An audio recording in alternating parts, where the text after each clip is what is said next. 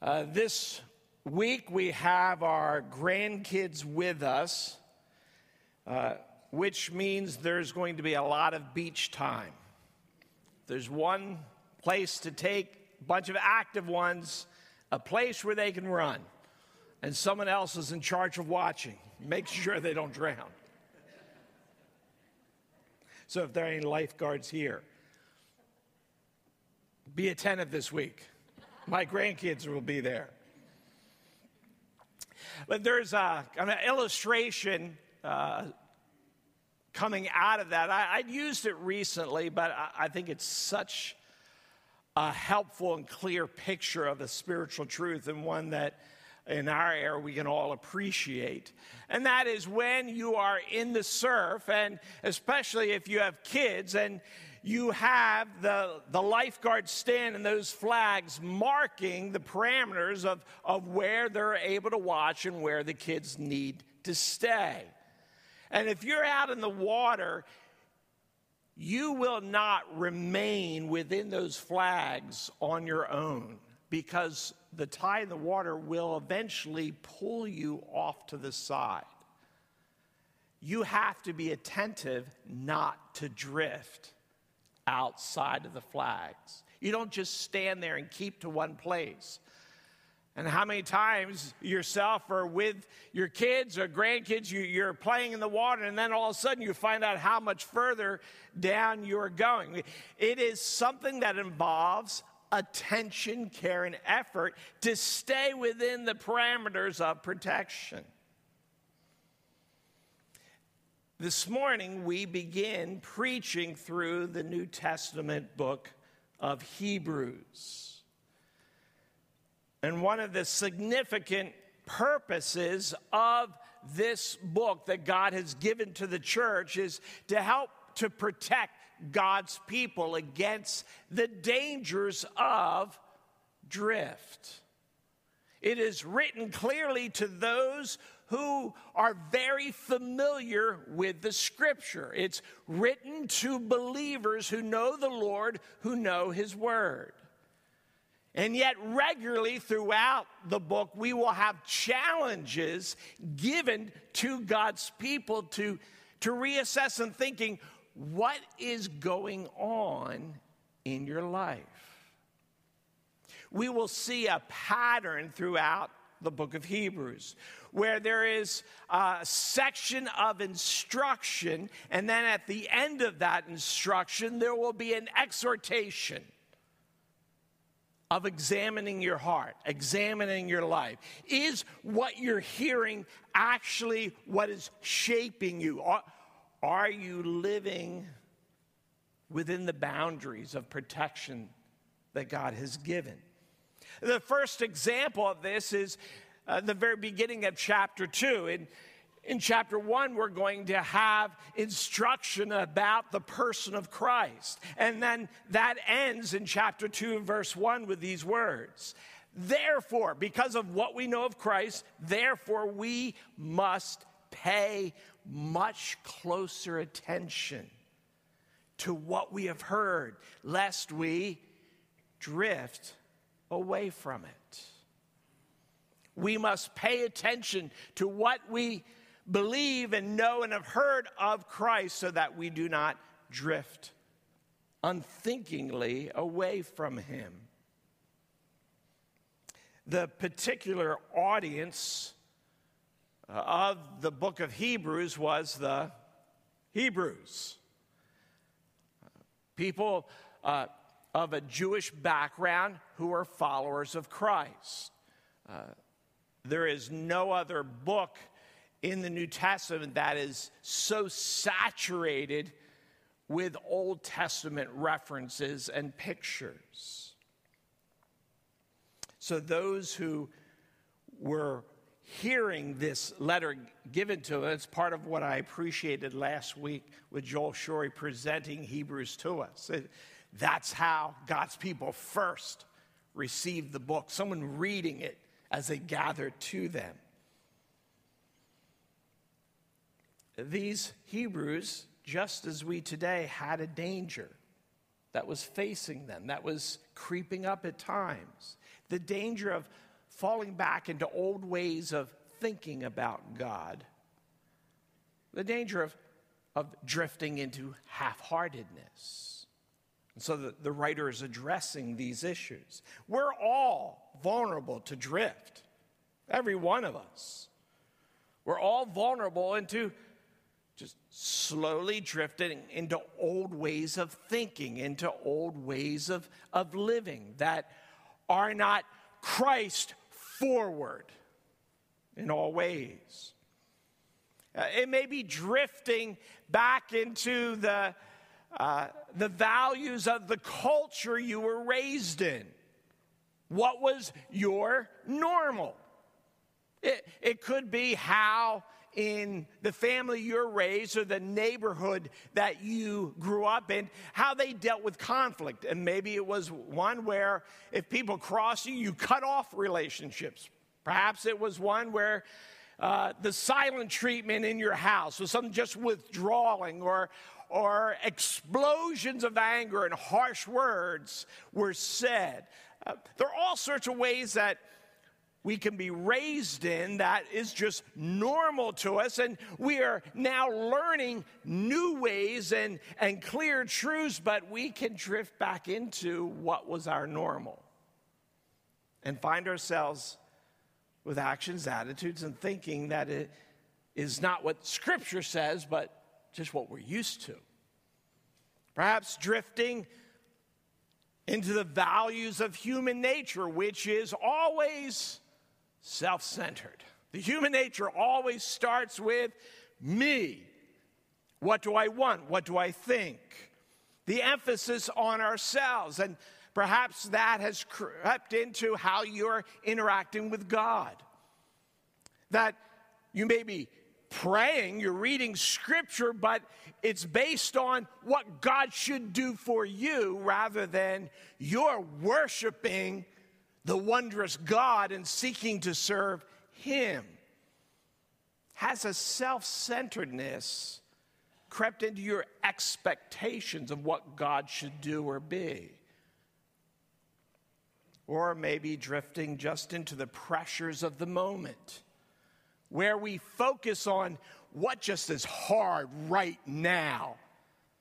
And that reality in our mind becomes bigger than the realities of the gospel of God Himself, as though the problem is greater than God. Or the pressures of the voice that's the loudest in our culture. And what are people arguing about? And what is the news throwing at us so we can get worked up and fear and anger and all sorts of conflict enter into our lives because the loudest voice is what's shaping how we're thinking and then how we're living, rather than the voice of Christ Himself being what shapes us. The book to the Hebrews tells us the answer to all of these things, regardless of the situation, regardless of where we are in life, what place and time. The answer is always exalt Christ. That is always where we start. That is the heart of it. In all situations, we are to be Christ exalters. Is that not what it means to be a Christian? A Christ follower, someone saved by Him, someone who loves Him, who's being shaped by Him, and now lives for Him in whatever our situation, whatever our place and time. And so we see that right at the beginning of Hebrews chapter 1, verses 1 to 3, our text today. Let's read this. Long ago, at many times and in many ways, God spoke to our fathers by the prophets. But in these last days, He has spoken to us by His Son, whom He appointed the heir of all things, through whom also he created the world. He is the radiance of the glory of God and the exact imprint of his nature. And he upholds the universe by the word of his power. And after making purifications for sins, he sat down at the right hand of the Majesty on high. Christ is the centerpiece of seeing God clearly, of seeing ourselves clearly, of understanding life clearly. Christ, by the nature of his being, is the center of all of this. And so we cannot see life properly if we do not see it through the person of Christ, if we're not giving him the honor due. The writer of Hebrews will use a series of comparisons through the book to show us that Christ is always greater than.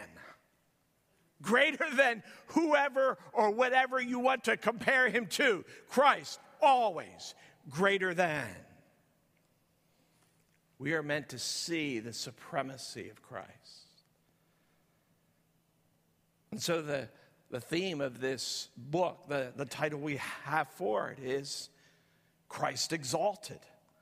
That is what the book means to do. That is what we want to have our hearts refreshed in, our minds shaped by. That when we finish, that our love for him would be deeper. Would that not be a wondrous outcome of preaching and reading and praying through this book? That when we're done, all of us have deepened in our appreciation and in our love for Jesus Christ. So the writer begins in the verses we look at today. He begins with the majesty of Christ given to us in 7 statements. I want to look at each of them briefly. As I was looking toward preaching this passage, at first, just the anticipation, it's such an extraordinary description of Christ. It is one of the richest passages in the Bible, and just the desire, the excitement to preach it, and then you get in the middle of it, and it's being overwhelmed and even discouraged at how do you properly convey truths that are beyond comprehension.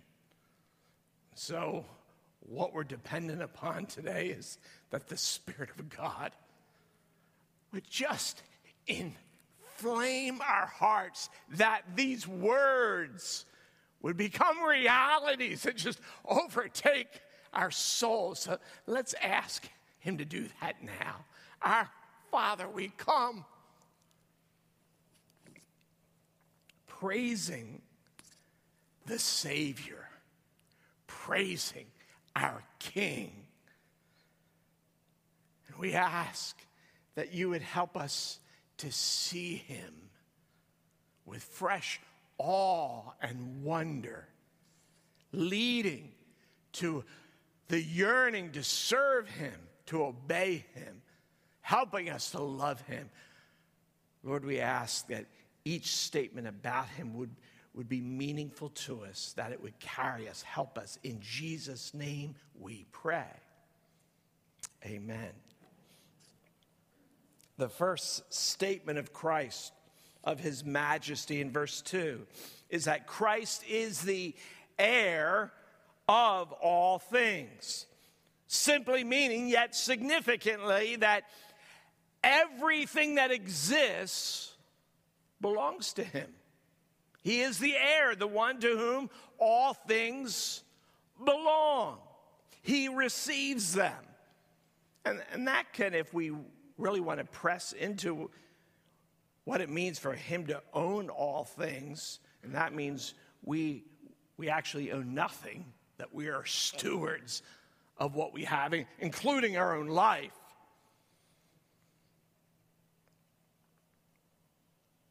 He is the heir. And this includes, as we'll see in chapter 2, verse 5, the world to come.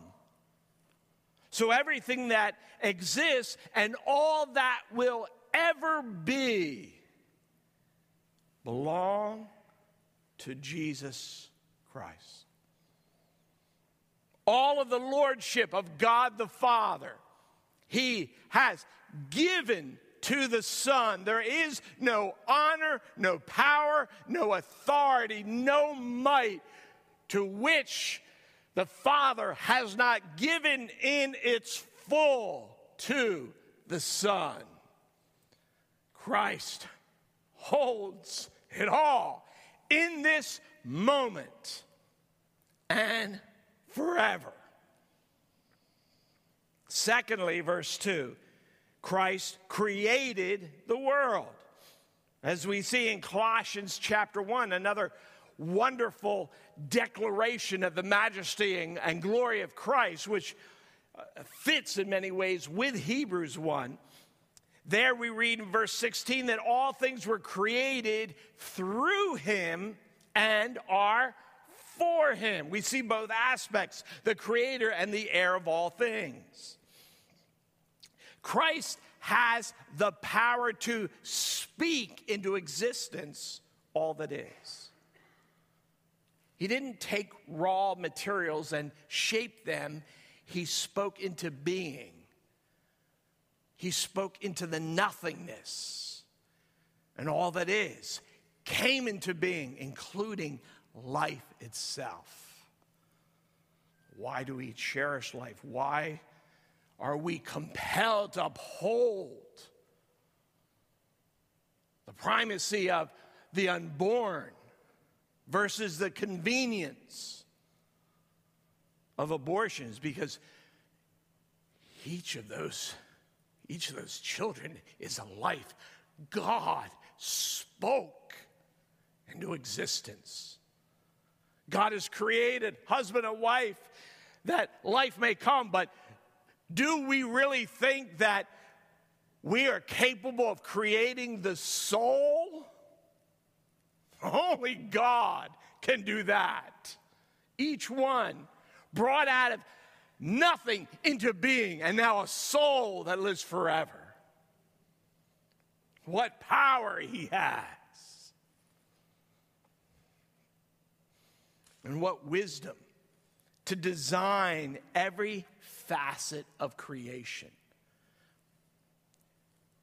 Color exists because God wanted color to exist.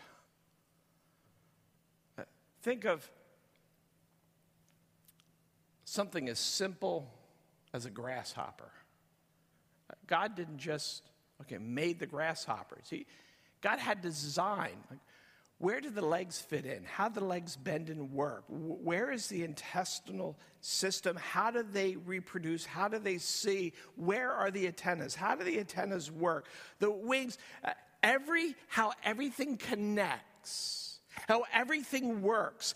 Every tiny aspect had to be specifically thought out and designed by God to form a grasshopper, and then he formed all sorts of them, and then thousands and tens of thousands of insects and the fish and the birds, and we come to hundreds of thousands of types of creatures, and every one in every aspect of how they exist and move and their bodies work.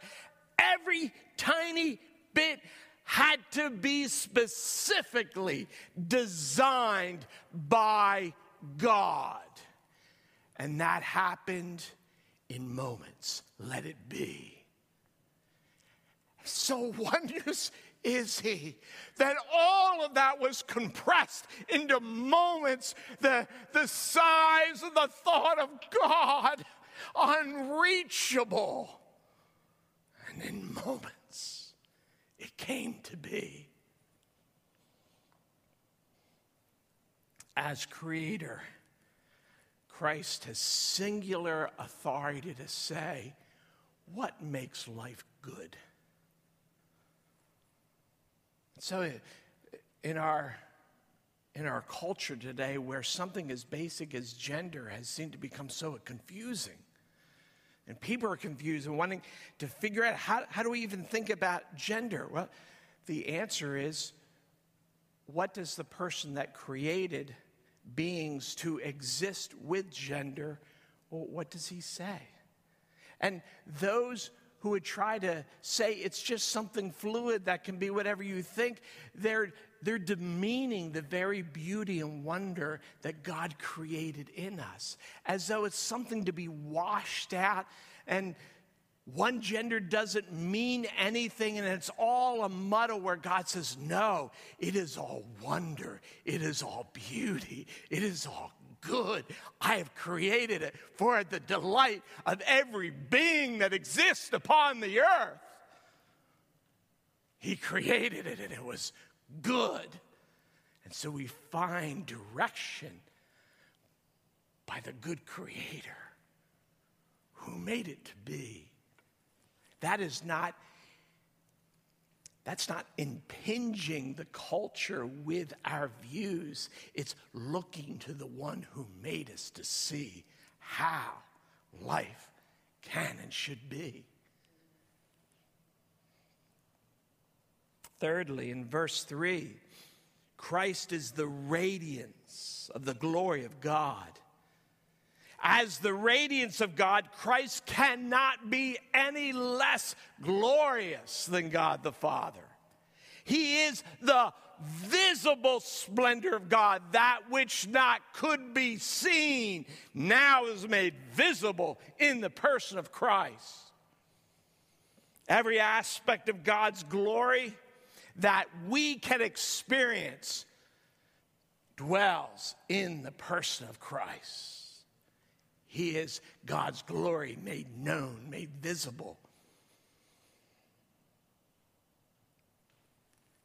Now you may think, well, when you see Christ when he first appeared, I mean, he did lots of good things, but it doesn't seem so glorious. But he came in humility and a certain simplicity, so that we might see and focus on the aspects of God's glory that are important for us in this place and time. We see the character of God revealed. God of holiness, God of justice, God of mercy, God of love. We see the character of God as had never been beheld before in the person of Christ. How seriously does God take sin? He poured his wrath on Christ when he became guilty of our sin. How much does God love us? That when we are yet sinners, Christ died for us. How merciful is God? Christ says, "Does anyone come to me? Mercy is here for you." We see the character of God in a fullness we never saw, and we see the greatest of God's works. The eternal Son made flesh, dying on a cross, overcoming death, overcoming sin, being raised by his own power and reigning, conquering all that opposes us. We see the character of God. We see his greatest works. And then one day, the one who came humbly will come again. And then the vastness of his glory will be displayed. If you want to see the height of wisdom, if you want to see what's true beauty in human life, what does love really look like? Look to Jesus, and there you will see it all in its fullest degree. Wisdom in human flesh, love in human flesh, beauty in human flesh. You will see it all when you look to Jesus. Fourthly, in verse 3, Christ is the exact imprint of God's nature. Now, the Bible makes this statement a few times, and it uses two different words that are related. The other times it speaks of Christ being the image of God, as it does in Colossians chapter 1. It is the word that is used for the imprint of a seal. So that I have a hand seal that I put on the front page of my books that has my name in it. So other pastors can't put it on their shelves and say it's theirs. One pastor, a few years older than me, he's often accused me of going through his shelves and putting my seal on books that were his. The reality of that remains to be seen. But it refers to Christ as that seal. He is the exact imprint of what is on the seal then is seen, whether it's the impression of a coin or a seal. And that's how it's usually used, that Jesus, God in flesh, is what God looks like in character and heart. But this word is only used of Christ once. And here, the word for the exact imprint is the word for the engraving tool itself. It's that metal seal that has my name on it. It's referring to that which makes the imprint. Christ is both the exact imprint, the image of God in his humanity, all that God is in heart, mind, but Christ is even more than that. He is God himself who makes the imprint upon us. He is the exact engraving in his humanity. He is the engraver. He is the form of God. He is all of it. Christ is no less than the perfect, eternal, almighty God in human flesh.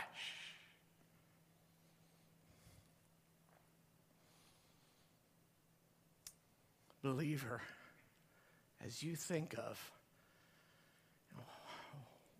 where is my life headed? It feels dreary.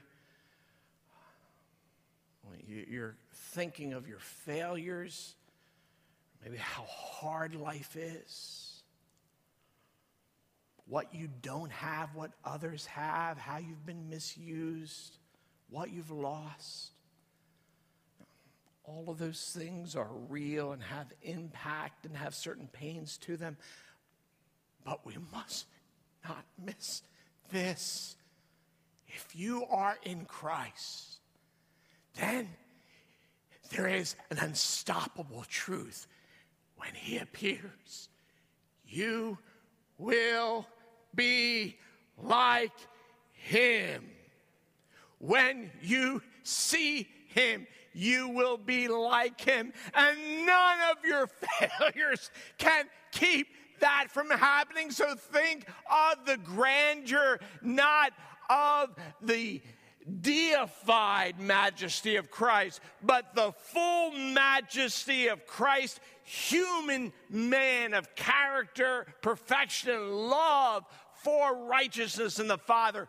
That will be yours, no less than all of it. So you're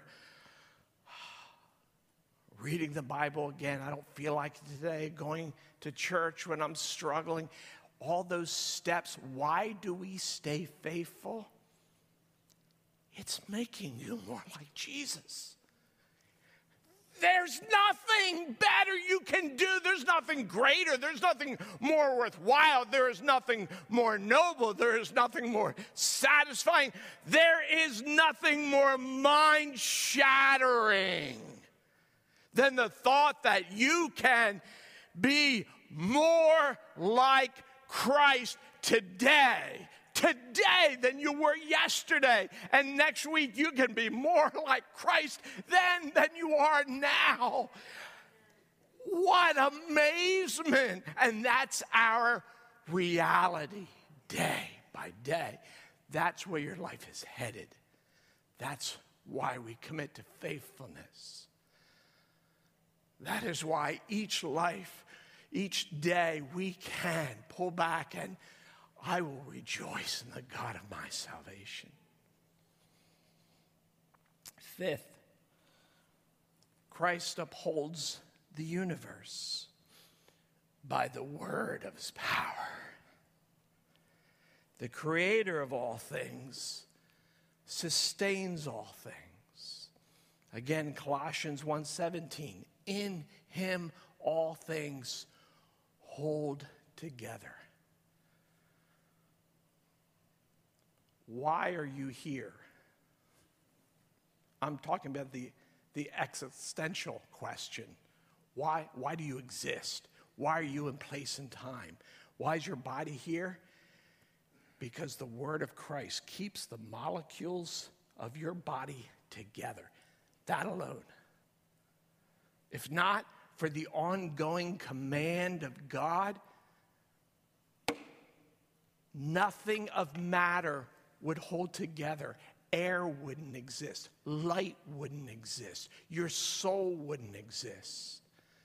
As John Owen, the great Puritan, said, it's as if the full power that it took for God to create the world is being exercised every single moment. Often, if I'm just the discouragement sometimes in prayer and where you are, and is God at work in my life, and just thinking, I just feel my heartbeat. I think of my breath. I think, that's the hand of God. This beating is purely because God is saying, live.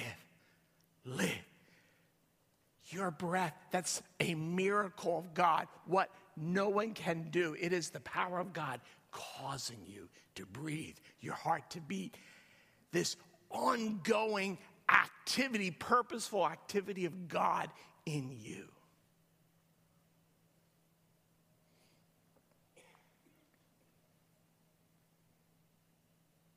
He is a constant flow of power without effort.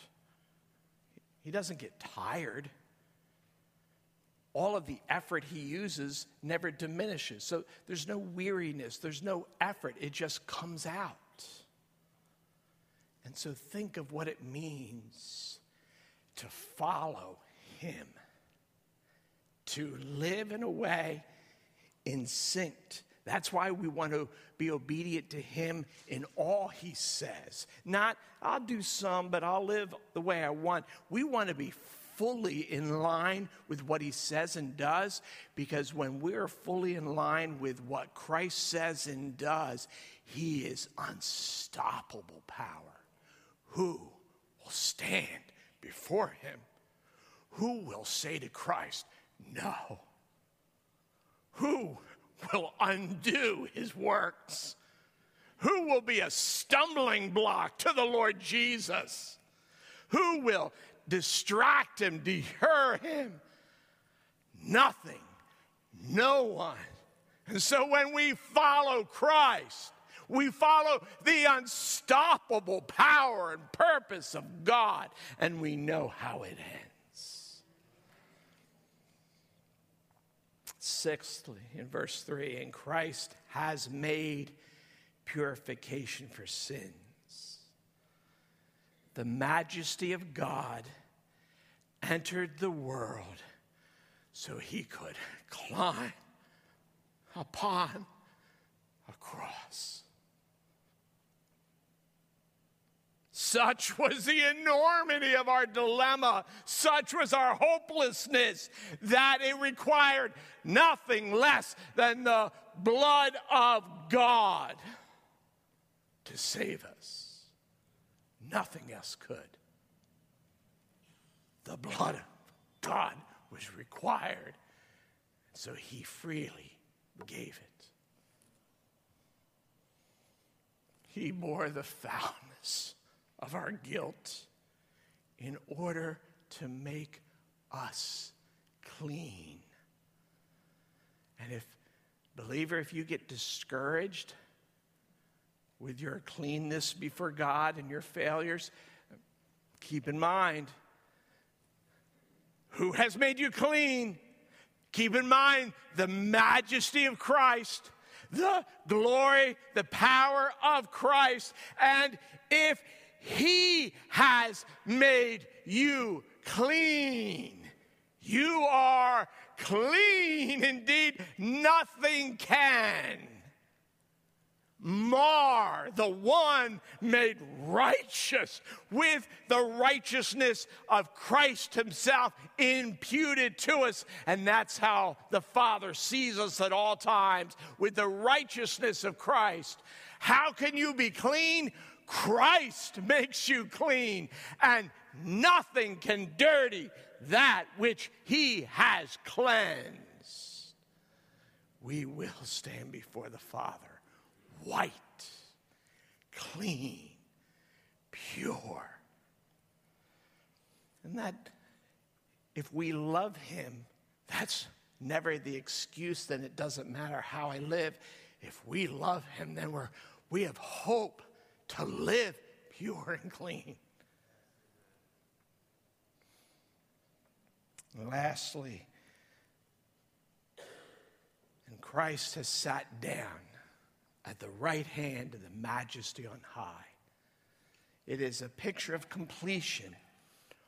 All that he came to do to save us, to fulfill the Father's will, all that was needed to do that has been done. It is finished. The one who came and died and was raised now is seated. Your salvation is complete in him. There is nothing to add. There's much to live out. There's nothing to make us more saved. There's much for us to look more like Christ. Nothing more to belong to him than what he has done. And so the one who loves us, the one who understands us, the one who lives to intercede for us, the one who says, Father, I desire that they would be with me forever. That is the one who reigns firmly seated on the throne. He is your king and king over all that is. We've seen the glory of Christ, but in the very beginning of the passage, not only is Christ glorious, as wondrous as that is, that glorious Christ speaks to us. Long ago, at many times, in many ways, God spoke to our fathers by the prophets, but in these last days, he has spoken to us by his Son. Jesus speaks to us. He communicates to us. He has things to say for us to hear. And as creatures in the world that he rules, whatever he has to say is what we need to hear. From Christ, we don't just hear about God. We hear God speaking his heart for us as he says, come to me, all who labor, all who are heavy laden, come to me. I will give you rest. He says, I am the good shepherd who lays down his life for the sheep. He says, I came that they may have life and life more abundantly. In Jesus, we hear the heart of God directly to us. He speaks that we might know him and have life with him.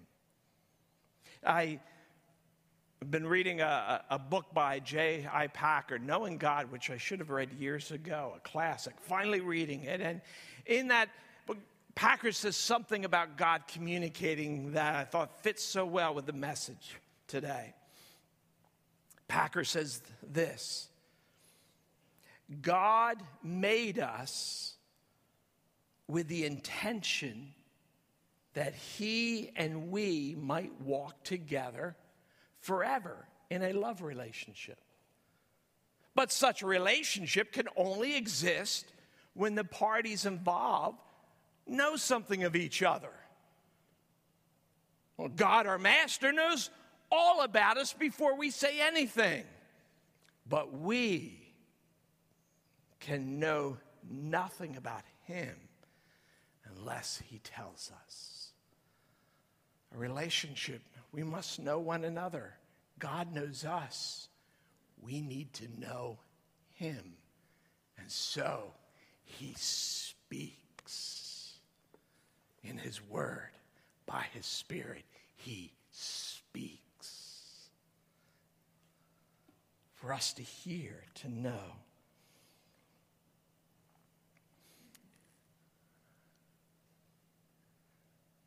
We cannot overexalt Christ. No one here loves him enough. This is truth. In every responsibility you have, every problem, burden you bear, what is needed most in that is to exalt Christ. That's what is needed in everything. Everything you face, everything you're worried about, everything that's heavy, exalt Christ there. That's what's needed most. Do your thoughts exalt Christ? Spend time with him and dwell on his worth. As we taught through our statement of faith, grab a copy of one of the books and just pray through that. Pray through what God is like, who he is, what he's done. That'll lift your heart and your thoughts to exalt him. Do your words exalt Christ? Would those who hear your words know that he's exalted in your heart? How can you speak of him? And so what helps momentum with that is speaking of him to those that you know also love him.